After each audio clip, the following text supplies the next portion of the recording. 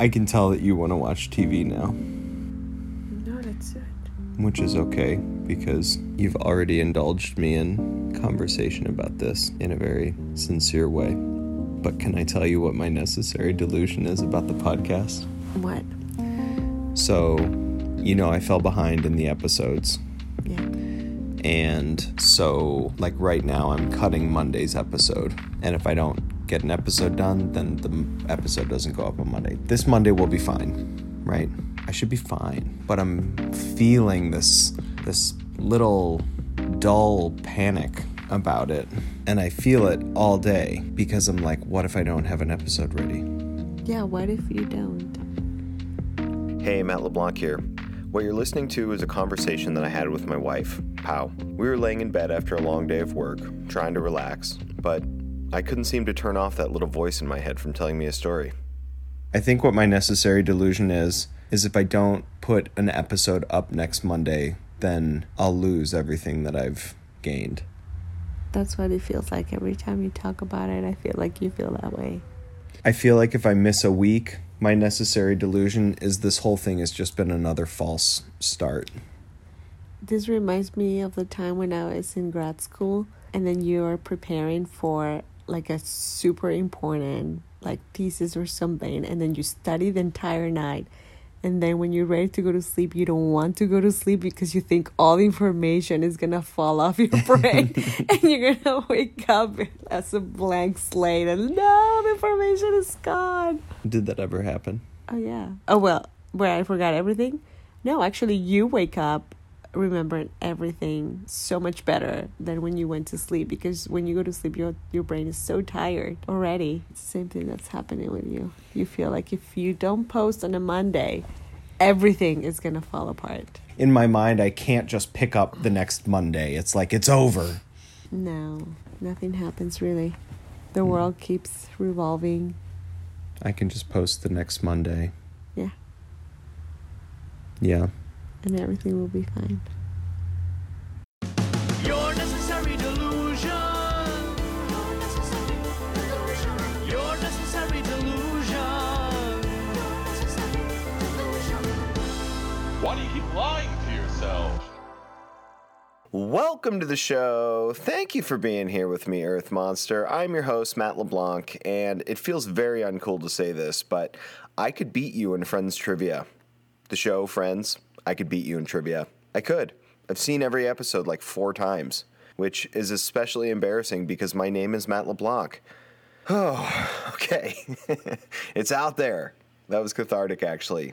This is Your Necessary Delusion, the storytelling show that celebrates vulnerability and speaks to the darkest, messiest little parts of your heart about the lies that we tell ourselves every day, the stories that we use to get out of bed, the fantasies that we let propel our lives. And I want to thank you for supporting the podcast. As you could probably tell from the conversation with my wife in the cold open, putting these stories together every week means a lot to me. And even though no one is asking for them, and I've created this responsibility all on my own, I feel a lot of pressure to deliver. Delusion! Because not only do I get some catharsis from putting them together, if I'm being honest, I think I just like to see myself this way. I like to see myself as some underdog storyteller driven by fantasies. I like the idea of calling myself an expert about something that's subjective by nature. Oof, it all sounds so privileged when I say it flat out like that, but that's how I like to see myself. Which is obviously a delusion that I'm working on. Anyway, it's been about 10 years now since I've shifted my hustle away from being an auditioning actor and have set my goal on getting paid for my ideas. I think deep down I just want people to think that I'm smart and funny instead of obnoxious and self-serving. Spoiler alert, I am all of the above. And I can finally accept that. Now, in my mid-30s, I feel like I can finally see who I am, and at the risk of sounding like a total douche, I am learning to love this person. Delusion! Okay, I'm not totally there yet. I beat myself up a lot, and when I look back over my life, I can come up with a lot of regrets if I'm being honest. I do feel like a douche. It's a true statement that needed to be made, but admitting that I love myself in a sincere way in a confessional kind of recording like this, it feels vulnerable. What? No, I don't love myself. I mean, he's cool. We're bros. He's a good guy, but like, I don't like love that guy. You know, he's a piece of shit. Now that is something I feel comfortable saying. I'm such a piece of shit. Why am I telling myself that story? I'm going to be honest, guys. Today is going to be a bit of a messy episode, and if the confession in the opening isn't some sort of signal to you, not only am I feeling pressure to get the episodes together, but I'm hustling a little bit here. Frankly, I started a new job, and I do not have as much time as I previously did, and I am scrambling to keep this together. But then maybe I'm just getting caught up in my own bullshit, and I should just get to the story. My storyteller today is a stranger, essentially. I met him at my nephew's birthday party. It was a Spider-Man birthday party in Orange County. My brother and my sister-in-law went all out. There was Spider-Man balloons and a piñata. They had a Spider-Man impersonator show up. I was just kind of standing there by myself watching all the kids play, and next thing I knew, I was talking to Leo about bees. I can't remember when they became my favorite animal, but I have to say it was at least in the last decade. The more I learned about them, the more interested I was in them, the more I wanted to know about them. And for years, I mean, this is years, I have always just been like, okay, what else can I know about them? He's talking about bees. Leo loves bees. Yeah, bees, geez. Their societies, their relationships. I mean, they're an insect. They're an armored living creature that flies through the air to sip nectar out of a flower. And if you have to take nectar into consideration, it's literally you're taking energy from the sun and minerals from the ground, and you're combining those inside the plant, and you're creating the antithesis of fire. And your result of that is sugar. And you're putting it into the petals of a modified leaf that these little armored creatures find with their eyes that can see more colors than us. They take a little sip, they bring it back to their nest, they make hexagons, which is one of the coolest shapes ever, and they spit it back into these little storage containers to make honey. Honey is basically crystallized sunlight that is pure energy, and these things are making batteries of pure sunlight. Did he get you? He got me. This dude finds magic in bees, and it's infectious, if you ask me. Did that rhyme? Guys, I'm kind of falling apart today.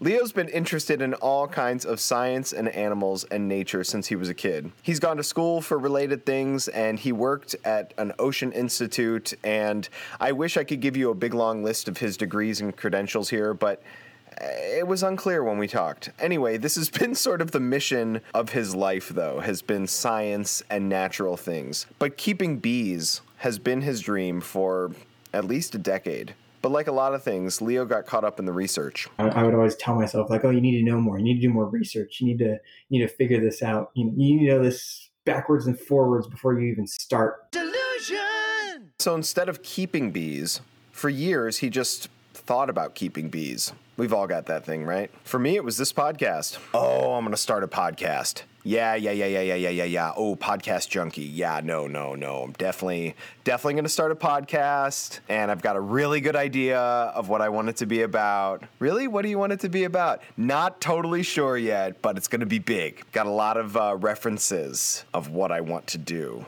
But I just did not materialize anything for years. Anyway, it's episode 13, guys. Call it a bad luck episode. If I'm being totally honest, I'm a little hungover. The world just opened up, and we went out with friends last night for the first time. But then you might be listening to this thinking, aren't we here to listen to a guy talk about bees? Here's Leo. Anytime I see them out in nature, I just like hang out and stare at them for hours. And my friends are all hanging out and they all know. So they always send me bee facts or like bee things or whatever. And I'm always just eating it up. I'm like, yeah, let me know more about those. I mean, they're just so cool. I love his unbridled enthusiasm. I haven't nerded out about something natural like this since I was like 9 years old when I was fantasizing about having my iguana. But Leo was a grown man with a wife and a baby. And this dude gets excited about bees. They just mean something more to him.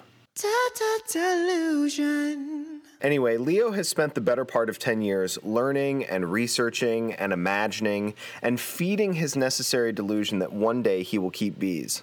But he also had this other story going the whole time, and it was this little story that said, you don't know enough to keep bees. You need to keep reading. Leo knew what he wanted, but he was having a very hard time allowing himself to put it into action. How many times have I stopped myself to think instead of doing when my gut told me exactly what to do? And if I would have listened to that gut, I would have been just fine. There was this one time I was traveling after high school, and I was actually talking to this guy, and we were in a canoe together. I just ended up in this canoe with this guy. He's a traveling banjo player from Alabama, I think it was. And I was like, yeah, I don't know why I can't just decide things. And he's like, well, why don't you just start deciding things? And at the time, that's what I needed to hear, but I didn't quite get it. And he's just like, really, you just need to make those decisions. And I was like, okay. And he's like, well, we're coming up on a fork in the river. And I was like, yeah, which way do you want to go? And he's like, well, which way do you want to go? You're the one who's wanting to decide, aren't you? I'm like, yeah, let's go left. And he's like, wow, great. That was good. At the last second, I changed my mind. And I was like, no, let's go right. So I started going right. I had to jump out of the canoe and wrench it over to the side to the right. And he's laughing.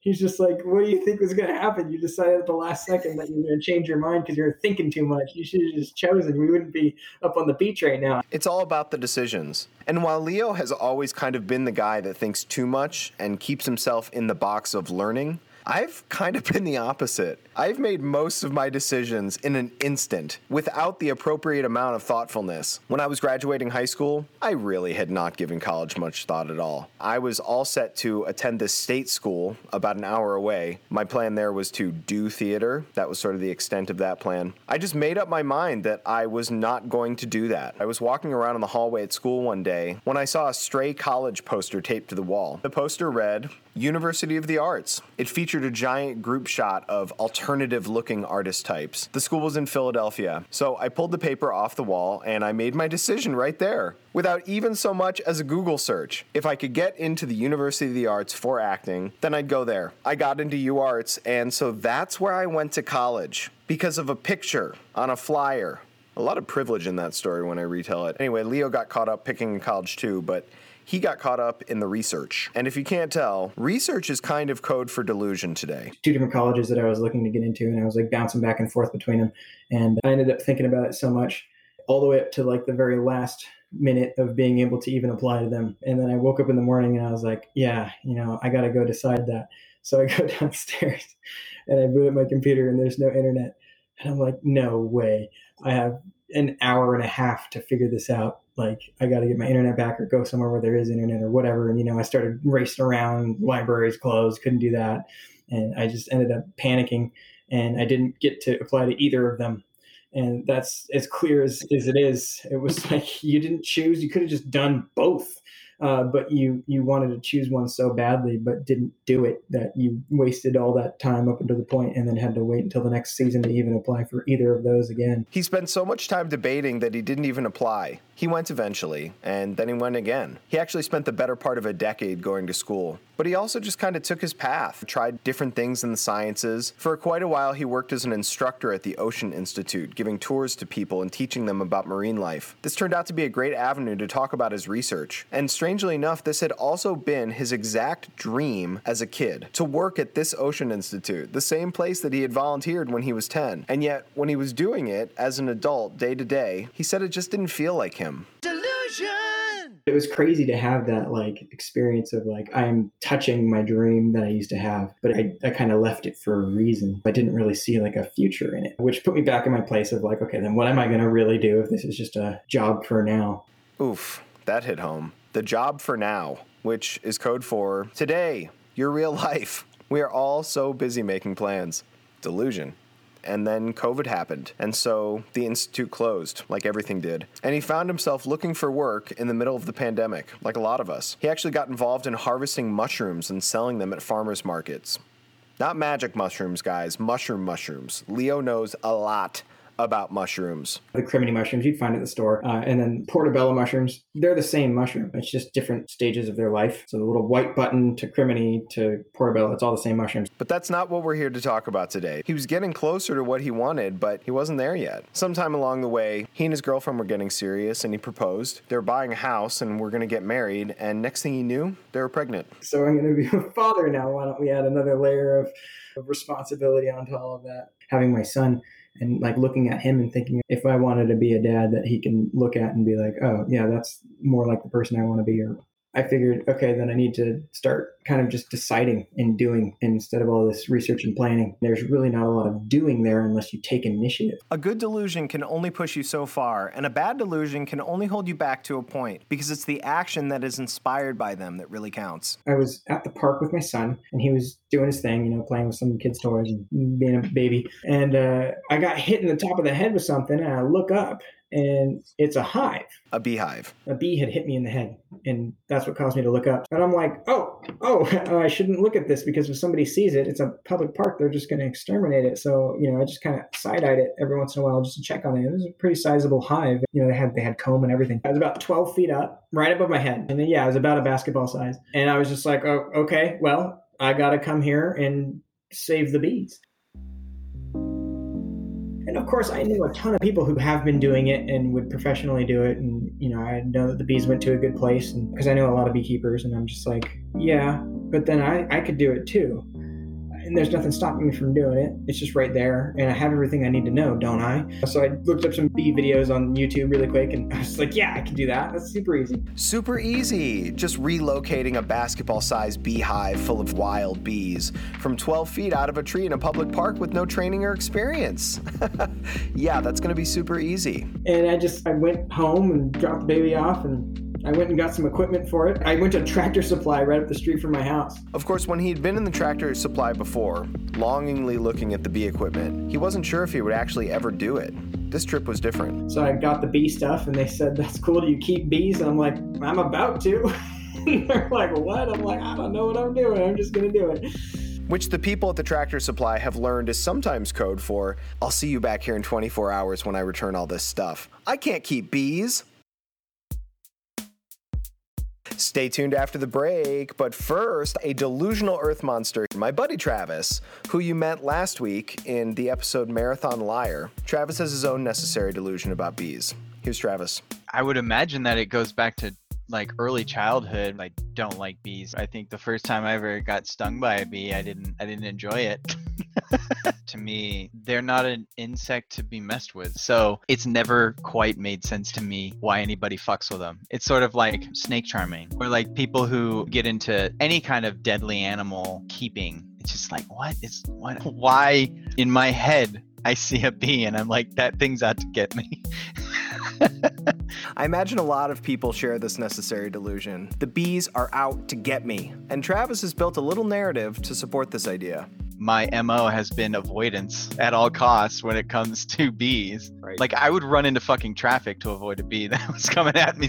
I think I know that I've definitely looked like a complete idiot while trying to bob and weave around a bee that was just wouldn't leave me alone for whatever reason. So I think a lot of it has to do with there's an extreme victim complex that I have associated with bees of just they just won't leave me alone. They just come at me in the most random times. I'm just minding my own business. And then the bee comes out of nowhere and just reminds me that they exist in the worst way possible. Delusion. I've been sitting inside of a Starbucks in West Hollywood working on a screenplay and had a bee fly into the Starbucks and sting me. It was almost like that bee was just when was the last time we stung Travis? 6 months ago? Okay, he's due. Where did it sting you in the Starbucks? What part of your body? On my neck. Ugh. I feel personally I've had the weirdest bee stings. In addition to getting stung in my ear while on a golf course in the middle of my backswing.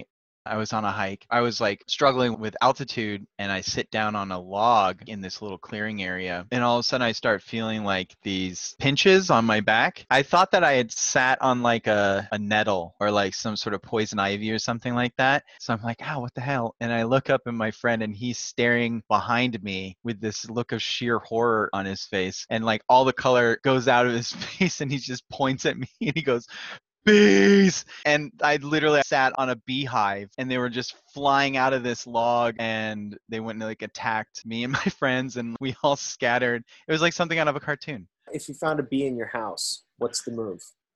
Get out of the house. The house is now the bees. What if you... I'm moving.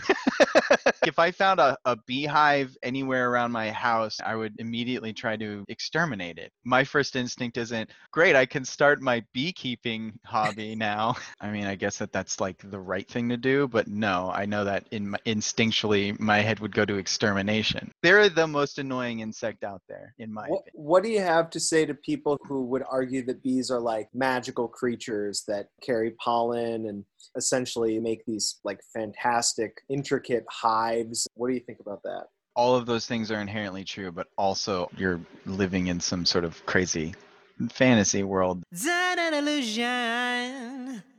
So, I got the hive box and I got a hat, screen, and gloves, and I just wore like a thick shirt and thick pants. Like, I don't need a whole suit.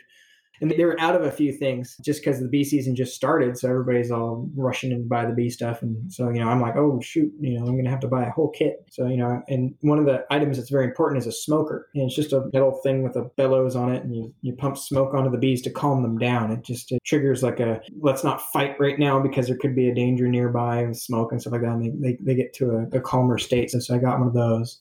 And yeah, so I got like a starter kit for bees. And as I'm walking out of there, it was interesting because I thought that what I would be feeling is like, oh man, how am I going to do this? Like, this is crazy. I'm nervous. None of that. I just felt like this seems right. Delusion! So, I got in my car and drove home, and I was going to go at night. So I wanted to wait for nightfall because all the bees come back home at night. The baby stayed up late and he couldn't leave, but at least he had all the stuff. He decided to wait 2 more nights actually until Friday night so that he could ideally get the hive safely out of the tree and then deal with it properly on Saturday morning when he had a little time to himself. The night that I was going to do it, I was like, all right, this is it. Put the baby down for bed, and I think it was like 9 or 10. His driveway was dark as he packed his equipment into the car. Headpiece, check. Gloves, check. Smoker, check. Garden shears to cut the branch, check. Ladder, check. He had left his brood box in the backyard. That's the box that you see people keeping bees in. This is where he would theoretically break the nest into pieces and give the bees a permanent home tomorrow. But what about tonight? He wasn't just going to drive home with a nest in his lap, so he brought the cardboard box that the bee home had come in. That was the plan, bees in a cardboard box. After all of his daydreaming and years of research, this was one of many moments that he would figure out when he got to the park. He drove through the dark suburban streets, plotting out his mission in his head like an assassin. He usually brought his son to this park to play, but tonight it was all about business. Tonight, he would take action. He would save the bees. I'm driving there, and once again, I have that feeling of like, yeah, this seems right. This is what I should be doing. Not nervous or anything. And then I pull up, and there's a bunch of people at the park. And I'm like, what's going on here? And they're just like, I don't know, hanging out, being hood rats and smoking something. They're just hanging out. And I just kind of got out of my car and got all of my equipment. And they're looking at me like I'm some kind of crazy person. Like, what is this guy doing with a ladder? Like, park maintenance. It's 10 o'clock at night. I think the other thing that I really love about Leo's story is that he is so not afraid to be the guy that loves bees. In running after my own dreams, for some reason I felt totally comfortable running after the actor dream. But years later, when I got this podcast in my head, I was really judgmental of myself. And especially when I figured out that I wanted the podcast to be about the lies that we tell ourselves, honestly, I stalled for like almost a good year because I just thought, really, you're going to be Matt LeBlanc, the guy who starts a podcast about lying to himself? That's who you're going to be? So much judgment to keep myself in a box. And I start setting up my ladder, and then one of the guys pops out of nowhere, and he's like, "Yo, are you a beekeeper?"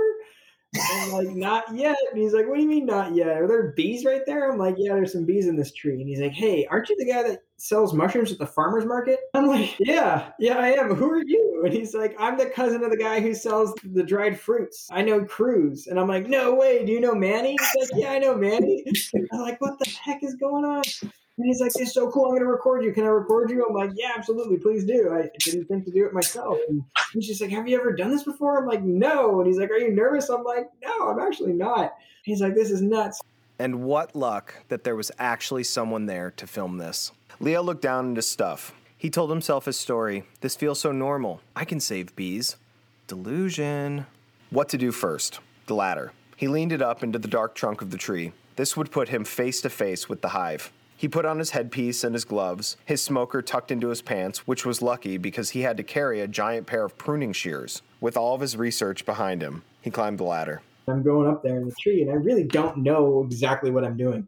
I'm just making whatever I have work. I climbed up the ladder with my tree shears because I knew I was going to have to cut the branch because the beehive was on the branch of the tree, and I knew I was going to have to cut the branch, but I also have to be holding the branch when I cut it. The branch was about an inch or so thick. He got to the top of the ladder and he could hear the bees buzzing in the darkness. He pulled out the smoker to calm them a bit before he began pruning the leaves off the rest of the branch. In a perfect world, he was going to carry the rest of the branch down off the ladder with the hive attached to it, so he didn't want any cumbersome shrubbery. Those cartoons where they're like sawing the tree and then the tree falls and they're up on the branch and they're looking at the tree or whatever. I was actually grabbing the wrong part and I was starting to cut, and I was thinking, if I actually cut right now, the beehive is going to literally land on my face and all the bees are going to scatter and it's going to be a big mess. So I had to stop myself completely, put my hand on the branch that's actually going to be the thing that comes off, and then confirm that I have it and then keep going. Because I was just so in the zone. I was like, all right, no, you're actually doing something right now you need to be paying attention to. It was surreal to be up in the tree, in the dark, in his net headpiece, smelling the smoke and hearing the bees buzz. He was surprisingly calm, even if he wasn't moving particularly gracefully. And the bees this whole time, because I smoked them a little bit, so they were kind of, they were calm. But it was interesting because I never knew what it felt like. I've only known that they do this. I just didn't know what it felt like to hear the bees talk to you. I know it sounds like a delusion, but this is a real thing. Because they're aware of my presence and they're buzzing in unison to send me messages. And it's really interesting because they'll tell you if you're doing something they don't like, or if they're mad, or if they're calm, or if they're nervous. You can hear that all in their buzzing. So it's they're talking to me and I'm like, oh, hey guys, hi. I guess you're telling me what you need. So, I'd kind of shake the bush a little bit and they'd kind of, and I'm like, oh, okay. I gotcha. But it was profound, it felt like this is what I want to hear. These are the kinds of things I'd like to hear often, just because I'm so excited to be there. And I grabbed the branch, and I had to grab the branch, so my other hand had to be using the shears. They're really long shears, and so I'm using my neck and my other arm, and I'm pushing it up into my neck in order to cut the branch. And then all of a sudden I hear that snap. I'm like, okay, now it's just me holding the bees. It's that moment when you're really living, no longer feeling the weight of the tree behind his hand. He was suddenly holding the hive and balancing on the top of the ladder. Without thinking, he launches the garden shears out into the darkness. As the kids say these days, I yeeted those shears into oblivion at that point. After it was done doing what it was doing, I was like, I don't need to care about these right now. I need to care about the bees. I'm in it. I've committed, and there's no going back. This is it. I have bees in my hand. There's no other way to go about this that doesn't harm the bees other than saving them. Or dropping them. I may be projecting here, but this feels like a little bit of a delusion, right? Maybe he just put on blinders that the only thing that could possibly happen next was for him to safely climb down off the ladder with the bees. I mean, you could always slip, drop the hive on the stoner filming you below, and you both fade off into the great beyond like Macaulay Culkin did in My Girl. Remember when he dies from getting stung by bees?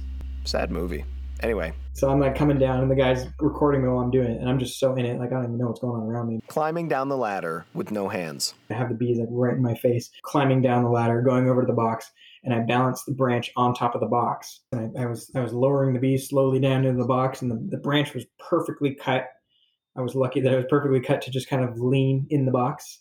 And I could completely close the box without a bee getting out. They were all in there, and I closed up the box. The internet says roughly 30,000 bees can live in a hive the size of a basketball. Who knows if that exact number is true, but it was a shitload. And now, Leo had that shitload of bees in a box. So what now? I picked up the box and I brought it over to my car, and the guy's like, wait, are you just going to put that in your car and drive home with bees? And I'm like, I guess, yeah, it's the only way to do it, right? I don't know how else to do it. So I cleaned everything up, and I got in the car, and I'm sitting in the car, and I'm thinking, this is so normal? I didn't expect a field to be so normal. I always thought it was going to be this whole thing, but it really wasn't. And I drove all the way home. I could hear him back there. Not a bee got out, the whole time. I was just driving home, and I put the box in my backyard, and I said, I'm going to transfer them into the hive in the morning. And so that night I went to bed, and I was like, I got bees in the back. I have a whole hive in my backyard finally after all this time. Who would have thought?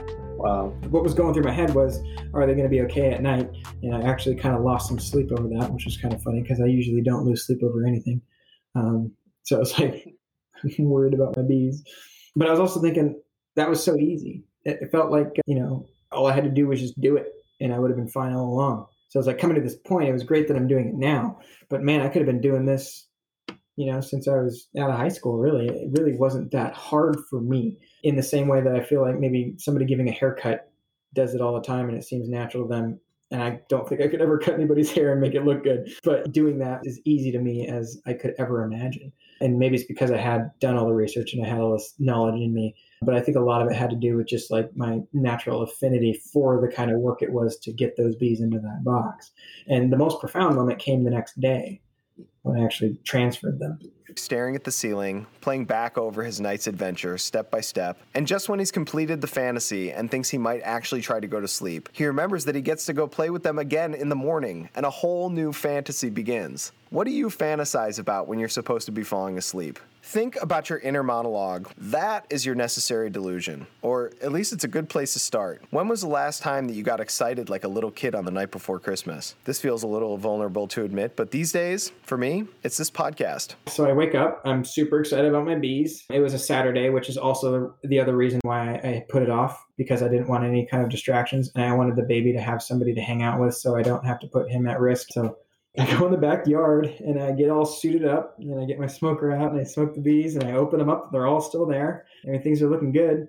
And at this point, the process is you have to take the comb and you have to insert it into the frames. So the frames are what hold the comb in the hive. But since this comb is just a free floating hive, I have to take it and rubber band it into the frame and they'll eventually fix it into the frame themselves. So with his gloves and his big net headpiece, he begins the task of taking the basketball-shaped beehive apart, which, as you can imagine, makes the bees go absolutely everywhere. If you were to actually look at the hive itself, they're these long, very thin slabs of hive. And the one on the furthest most from the center of the hive is small, and they get bigger and bigger to form that ball shape. Each one is like a row or a column. So, just like in a grocery store where you have these really thin aisles with all the food and stuff on them, it's just like that. So I'm taking the whole aisle and I'm just kind of breaking it off of the branch and it just slides right out without touching anything. So I just kind of break it off in pieces. It's like taking a big cookie and rubber banding it into the frame. I had gloves on and I had my headpiece on. I eventually took some of that stuff off to do certain things because I couldn't see or I needed my hands to be a little more, dexterous. So just different parts during the process, I would take things off or put them back on because the bees were super calm. It's like they knew that I wasn't going to hurt them, but I was lucky enough to have them pretty calm for most of it. All the pieces were falling into place, except for one, the queen. If he wanted this to work, if he really wanted the bees to stay, then he was going to have to find the queen and make sure she was in that box. They like to hang out where the queen is, but since I split so many things apart, they're all just kind of near the area. Once they know where the queen is, they'll start to go there. So I knew I had to find the queen and get her in the hive so that the other bees will catch on to the fact that she's in the hive and move into the hive. So as I'm looking on this branch, for some reason had a feeling the queen was on the branch still. There was thousands of bees in the box in 3 different locations, and I could have been looking through there forever trying to find that queen. I've never found a queen before. I know what she looks like. I've seen other people find queens. I myself have never done it. So this is the theoretical versus the actual. Delusion. And I'm like, okay, this is it. I'm going to put my skills of finding a queen to the test. It's the hardest Where's Waldo you've ever had. The queen is supposedly bigger than the other bees, but I've seen people find queens in TikTok videos, and it's a pretty impossible task. They just look like any other bee, but they're slightly larger. Slightly. So I'm looking through this branch at every different angle, and I'm scooping bees with my hand and looking in the scoop and then putting them in the hive. Scoop another handful of bees and put them in the hive, and I'm just scooping, and all of a sudden I got down to a few more bees, and I saw her. And the moment I saw her, my heart started pounding. I'm like, oh, there she is! It was oh, you're the most beautiful thing in the world. Come back here. She's crawling away. She's doing her thing, and I start to kind of I pinched her for a second. I'm like, no, this is wrong. This is not how you do it. So I literally got up, went inside. I found a little tiny, very small jar for jelly that I'd cleaned out, and I drilled some holes in the top. And I went out back there and I picked up the branch again. And I coaxed her into it and I sealed it off and I put it in the hive so the bees could smell her, but she's contained so she doesn't fly away or do anything. And then I put the box up against the hive and they formed a little bridge and they started going into the hive all at once on this little bee bridge. And I kind of helped the ones that were up top by scooping them. And as I was doing all this, when I was finding the queen and I found her and I was doing all this stuff, I had never felt more built for something in my life than when I was doing it. And it was like, all I had to do was do it, finally. And all those other times when you're doing the research is not what it took to get there. It helps when you get there, but it wasn't what it took to get there. Since we have recorded this story, Leo has saved his second swarm. He now has 2 brood boxes full of bees in his backyard.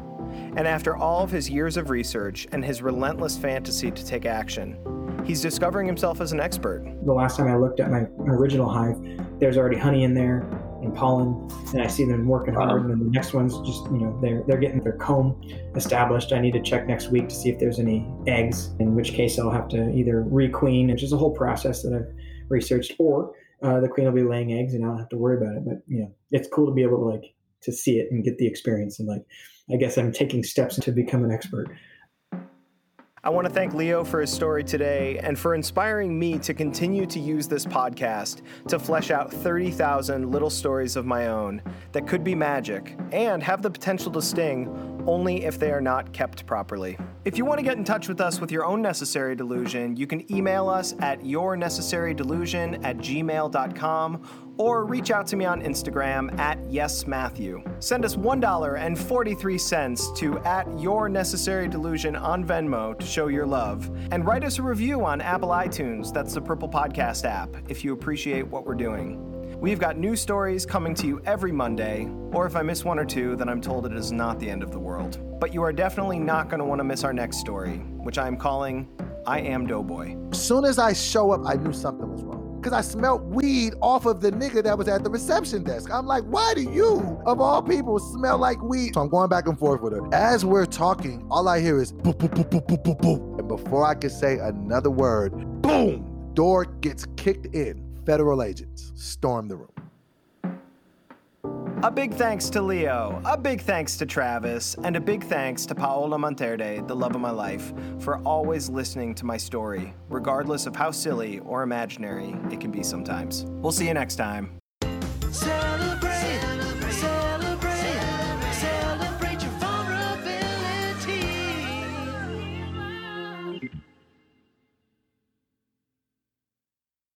The scout bee will go and find a bunch of flowers, take a sample from as many flowers as it can, and then it gets a general idea of how many flowers are there and how far away it is from the hive. When they get back to the hive, they go inside the hive and they go in this little ring of bees, so the little bees making a ring around them, and they're listeners. So they listen to this bee as it dances. And the dance that it does is a very specific dance. It'll walk around in a circle and it will shake its butt in the middle of the circle. And for how long it takes for the bee to create the circle is how far away it is. How far away the flowers are. Are you following this?